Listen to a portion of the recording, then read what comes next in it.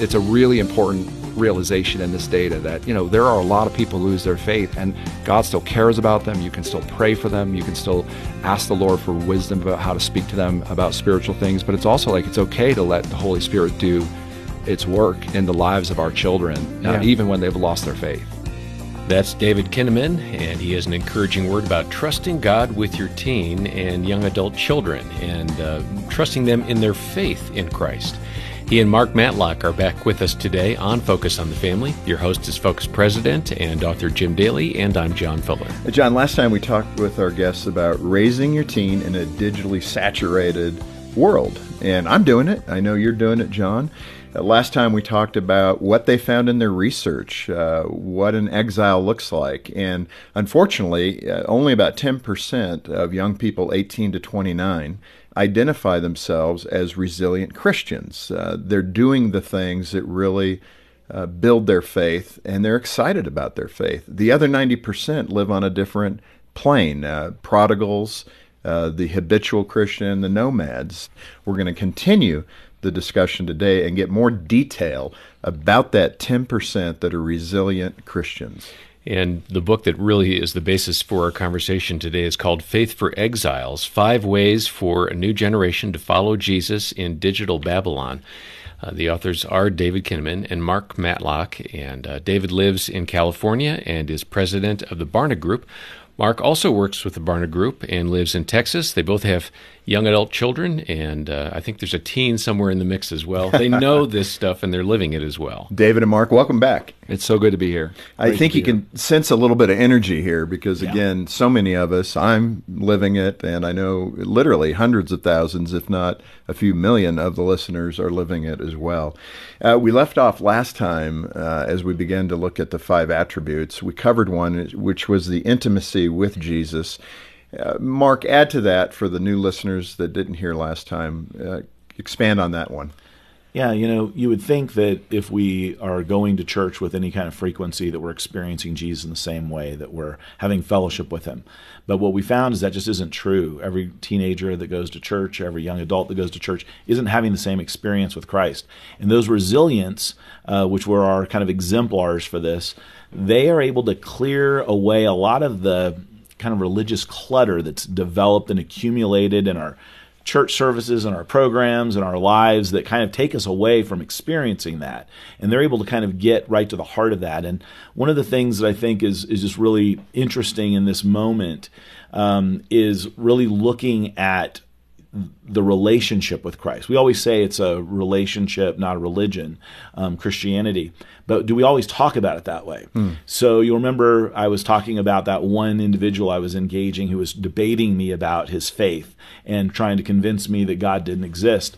Well, I chose to not engage him from an apologetic standpoint. I didn't try to prove to him using reason or rational arguments, this is why you should believe in God, this is why you can have confidence that he exists.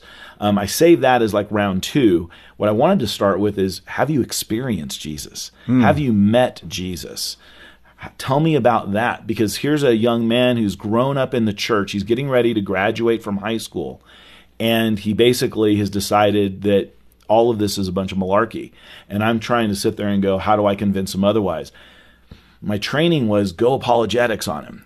But what I realized was I don't know that he's met Jesus. And if I can introduce him to Jesus, that's the best apologetic ever. And so that's one of the things we have to think about when we're doing this. It's not about trying to convince somebody, but it's really about introducing them to Jesus himself and helping them experience Jesus in their life. And that's what we found those resilients have. And that way, when they go into their college experience, their work experience, into their life, Jesus is going with them because that relationship is intact. That is so powerful and so on point. I mean, but we do. I think it's just, I don't know, it's a human trait to want to win the argument, right? And we default to that posture rather than saying, wait a minute, what is this faith in Christ all about? Let's move to the second practice of these resilient Christians, cultural discernment. And David, I want to come right back to you because you have a story about your friend Seth, who discovered that his daughter was searching the internet for depression. And this is really close to my heart. Here in El Paso County, the high school that our boys have gone to, along with a few other high schools in the area, have had just this terrible increase in teen suicide. And, the whole country is grappling with that. But this example really caught my attention. What happened to your friend Seth, and what's the larger significance under this cultural discernment piece? He's a great friend of mine and planted a church from the west coast of California to a brand new city and new cultural context, all sorts of change that their family went through.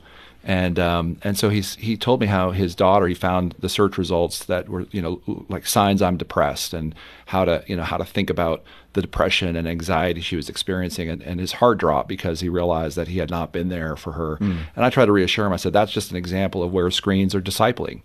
One of the convictions and conclusions of this study is that screens disciple. Well, how do we use that? So first, we have to be active and engaged in the lives of the young people that are in our lives, our own kids and grandkids. Friends of our kids. That's right. Especially now, we have to be people who are willing to help understand and live into the anxiety of this generation. And you raised this when you talk about suicide.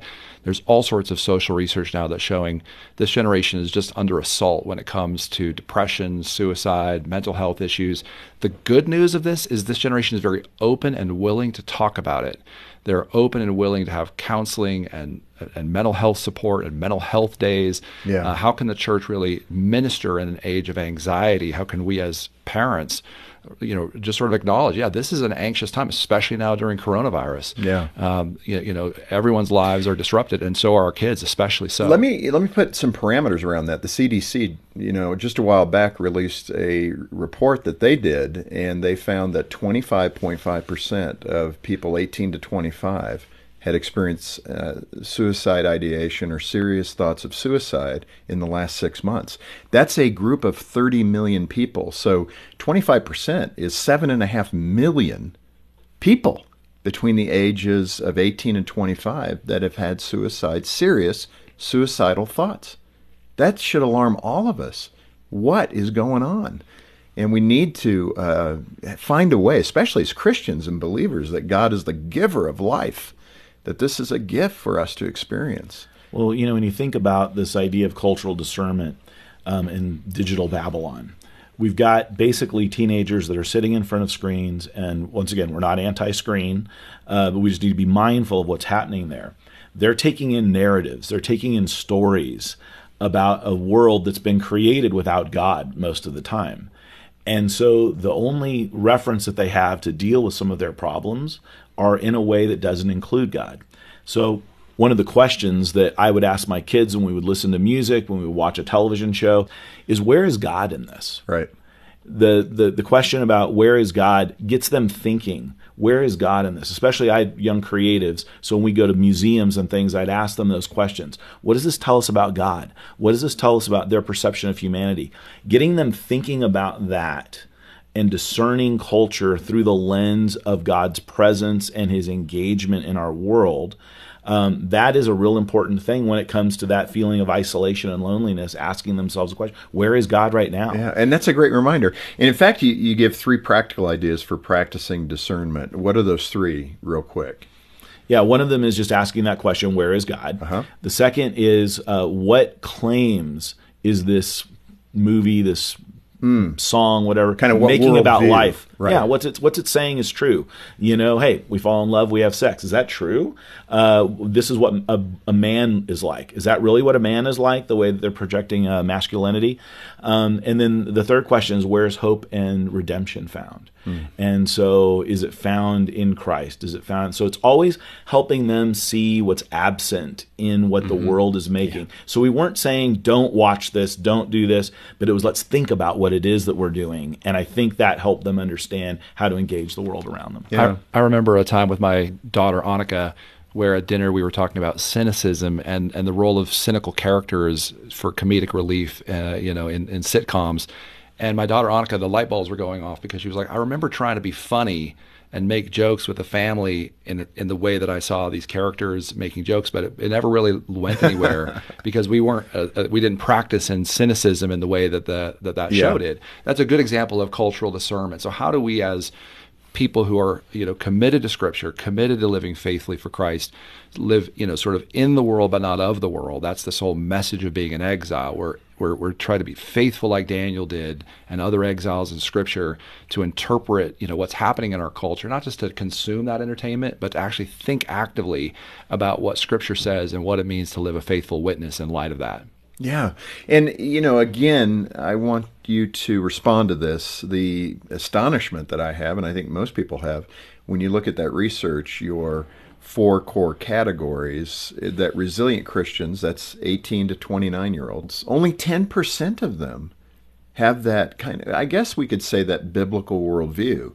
And I want to ask that question, the other 90%, what happened? I mean, they were going to church with their families, they fell into their 20s, so to speak, and they walked away from their faith, or it's lukewarm, or, they're going to church because it's socially appropriate. I want maybe my future spouse to come from the church, or I want my future children to be a part of the church. I can't understand all that logic. Cultural discernment is very hard because you're having to live in this tension, right? Yeah. So it's easier to regulate it and just say, we will watch these things and we won't watch these things.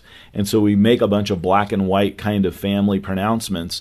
But what we don't teach our kids to do in that is they learn to follow the rules. They don't necessarily learn how to think through the tension of culture and faith. And that's one of the things I think happens with a lot of those habituals and the others is they go, the rules are overwhelming and they don't make sense. That was a really good movie. Why couldn't I watch that? And to help them integrate that is really what's key. David, I've got a heavy heart with that description of the seed falling on the ground, because all of us as committed Christian parents, if we're living in that resilient parent space, that we're born again, we have a relationship with Christ, we're doing the things we need to do, and we're living our lives hopefully in such a way that we're leading people to Christ, etc. That breaks my heart. Because what you're really saying is that some of our children obviously aren't going to get there. It brings tears to my eyes because that is the goal. One of the things I often say to my boys is, I want to see you in eternity. But the reality is, for some people, that's not going to happen with their kids. And I think what's hitting me right now is the idea that we've got to do all we can do as human beings to till that soil in such a way that the Holy Spirit has the best chance of capturing our children. And if we're doing things to prevent it, our, rules orientation, our control freak out parenting type, we're actually contributing to the hardening of that soil. Yeah, and to the lack of resilience in the lives of these young people. And that is what gives me such great confidence in the gospel today, as a person who looks at culture and this generation. I'm so grateful to see the emotion in your eyes as we sit here today, Jim, because 1.5 million interviews, a big chunk of those have been with this emerging generation. I've had the privilege and the honor and the sacred honor of listening to people's loss of faith stories. And there are times when it's the soil. There's times when it's the culture. There's times when it's actually the work of the church and self-righteous Christians whose hypocrisy drove people away from the gospel, who never heard the message of unmitigated grace that comes through the cross. And so it should propel us to action. And at the same time, as we care even more deeply about what happens to this generation, we have to be careful not to just grasp on to control points, and just try to force people to become Christians. This is, I think, the message of Daniel in exile. Daniel is used powerfully by God in 3 different pagan kings' administrations. Starts with Nebuchadnezzar, but then there are 2 more administrations that come along. And most likely he's a teenager or a 20-something. That's right. And his practice of prayer, all of these deep, resilient things that he would have done, to listen to God's voice in exile, to try to practice cultural discernment, to try to influence, his society for God.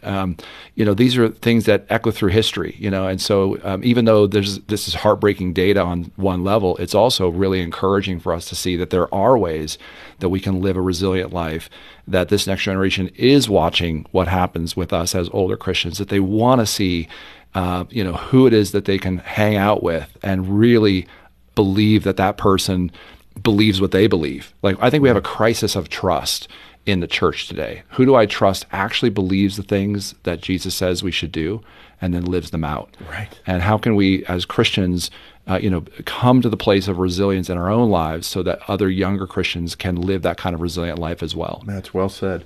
And again, we're covering those 5 attributes that exist in that 10% of 18 to 29-year-olds that are really living a resilient Christian life. And we've covered 2, the intimacy with Jesus and then cultural discernment. And what we were just talking about actually feeds into number 3 that you identified, which is meaningful intergenerational relationships. So this idea, that includes you, parent, mom, dad. I mean, you are that intergenerational relationship. But in addition to that are the people around your family, people that you trust, back to David's point, who can be good influences in your young child's life. This is probably the one thing, we talk about control, right? And for me, I go back to the story of Abraham and Isaac when God asks that he sacrifice Isaac on an altar to him, and then God redeems him and restores him. And he says, I wanted to see if you really trusted me. Yeah.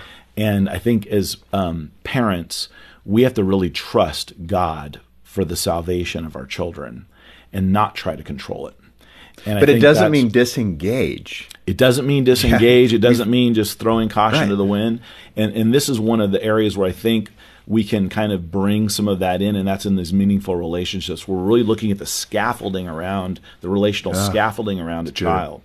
One of the things that's happened as we become a disconnected generation, we don't know our neighbors like we used to. It used to be growing up, families would hang out together all day on a Sunday and go over to each other's homes and things like that. People don't do that as much as they used to. And so what we're looking at is, how can I bring more relationships into my child's life? What we found with resilience is that they were having much more networked relationships, many more connections with intergenerationally with adults older than them. They had people in their life that were encouraging them spiritually by double digits. Yeah. So the habituals and the resilience are going to church, but the difference that they're having relationally is totally different. And again, plans. the digital world is putting up that barricade. I can Exactly. do this electronically. I really don't need to communicate one-on-one, eyeball to eyeball. Mark, I do want to bring in that index card because this is where it fits. And some of the things, as you were leading a youth group, what they would write down and talk about that exercise, because we can do this as parents and certainly as mentors to our kids' friends. What did you do and what did you see in those responses? Yeah, well, first was I wanted to create a really safe place for doubt where young people could say, I don't know what I think about this, because what is the safest place for them to explore doubt? It's in church, it's in our homes. And sometimes we shut that down and we don't even realize how much we make it unsafe for our kids to share what really is going on in that internal dialogue. So as I started realizing this problem, I had this group of seniors and I gave them all index cards. And I said, write something down on this index card about you that you probably think I don't know, but I should know about you. Wow, great question. And they didn't have to put their name on it or anything like that. They collected them up, stuck them in a box, and then I went home and read them, and my heart just broke. I mean, these are kids that I watched grow up in my church, and so many of them said, I really don't believe any of this anymore. I'm just waiting until I graduate to, kind of change a rhythm, and I'm on my own. I respect my parents' faith so much that I don't want to disappoint them. But this was like half of the group. Yeah. And these are kids that had grown up in our church. Wow. And it was the first time in my experience as a youth worker where I actually had the number of seniors go up over the course of the year as opposed to go down. Because we were engaging this topic, and it was a safe place. And they were telling their other friends, we're having really meaningful conversations. So what started as a terrifying reality to look at what these students had written on these cards turned out to be an opportunity to guide them in their path and their experience of Jesus. That is so, so good. We are nearing the end here, and I do want to cover the other two. Training for vocational discipleship. David, describe that and what attribute that is, and what did you see? Well, this is, I think, a really exciting theme that we saw in the research, which is that if we can help people understand that God has made them for a unique purpose in the world, and that could include pastoral or missions work, but it may also include being a pastor and doing mission work in another vocation or career. And so the churches that do a good job of helping to vocationally disciple young people make a real difference, make a real resilient faith in it among young people. So this includes helping to teach how the Bible applies to different careers. If you want to be a coder, if you're interested in science and technology and engineering and math, we talked about this a little bit in the last episode, how can you bring a perspective about Christian calling in those spaces? What about those who are called towards entrepreneurialism, starting businesses and nonprofits and changing the world? How about young artists and creatives? And so we've just found so much of that lacking. And so, great applications, buy books for your kids, give them, YouTube channels to suggest to watch and listen to. Find Christians in your community who are interested in the same careers that your kids are in. Get vocational guidance and help. Do assessment tools that help to say, what are you made for uniquely? What's your underlying motivations? How can the church contribute to a better understanding of who you are and how Christ wants to use you in the world? Let's get the last one here. And unfortunately, we read it fairly quickly, but it's the countercultural mission to love and serve others. I mean, this is outstanding and so critical, but it's this idea of serving. Yeah, and it's really where the rubber meets the road of faith. So, we're formed in our identity in Christ. We have the mind of Christ. It's formed in Scripture. That's countercultural discernment. We're in meaningful relationships with others. We have a vocation in the world. But people could stop at those four practices, and if you don't actually witness for the gospel, evangelistically pray for others, all of these important things, expect God to show up in a miraculous way. As I was finishing up this project, I was out in a shopping center with my son, and I remember this young woman who was helping us in the store sort of ambled up. I could tell she was limping, and I offered to pray for her.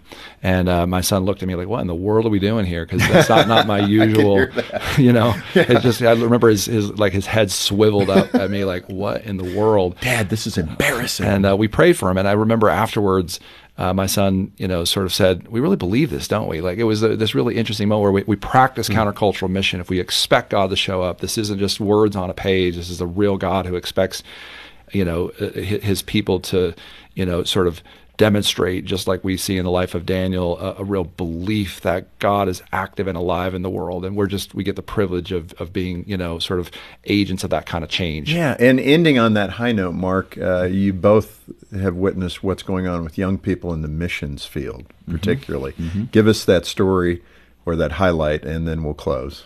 One of the things that we've come to realize is that exiles have these moments of epic trust where they have to literally put everything on the line for believing in God in this moment. We don't know when those moments will occur. We don't know exactly when they'll happen. But we have to be demonstrating those things in our life and giving them an opportunity. We have a generation that is excited about going into the world and making a difference and seeing really incredible things happen in the name of Jesus.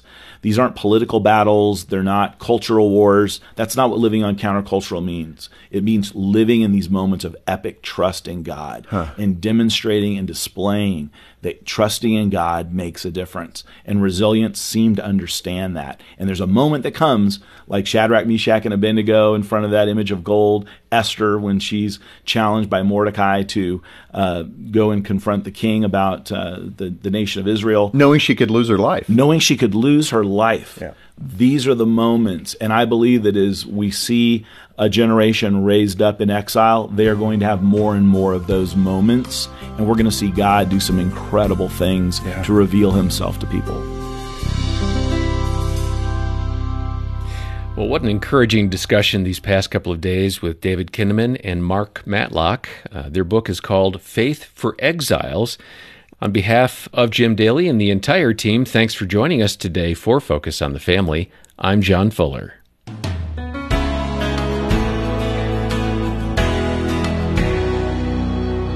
I love that there is this vibrant minority of resilient young Christians who are sustaining Christianity in the culture while living as exiles. Let me quickly summarize those 5 attributes of the resilient Christian. intimacy with Jesus, cultural discernment, meaningful intergenerational relationships, vocational discipleship, and living in countercultural mission. I want to mention that we also have a great video series available on our website all about raising your kids to defend their faith. And we also have a book titled Rock Solid Kids, Giving Children a Biblical Foundation for Life. Ask about those resources when you contact us on 031 716 3300 or find them when you visit our website at safamily.co.za. I'm so glad you could join us today, and I hope you'll tune in next time. For Focus on the Family Africa, I'm Graham Schnell, inviting you back then when we'll once again help you and your family thrive in Christ.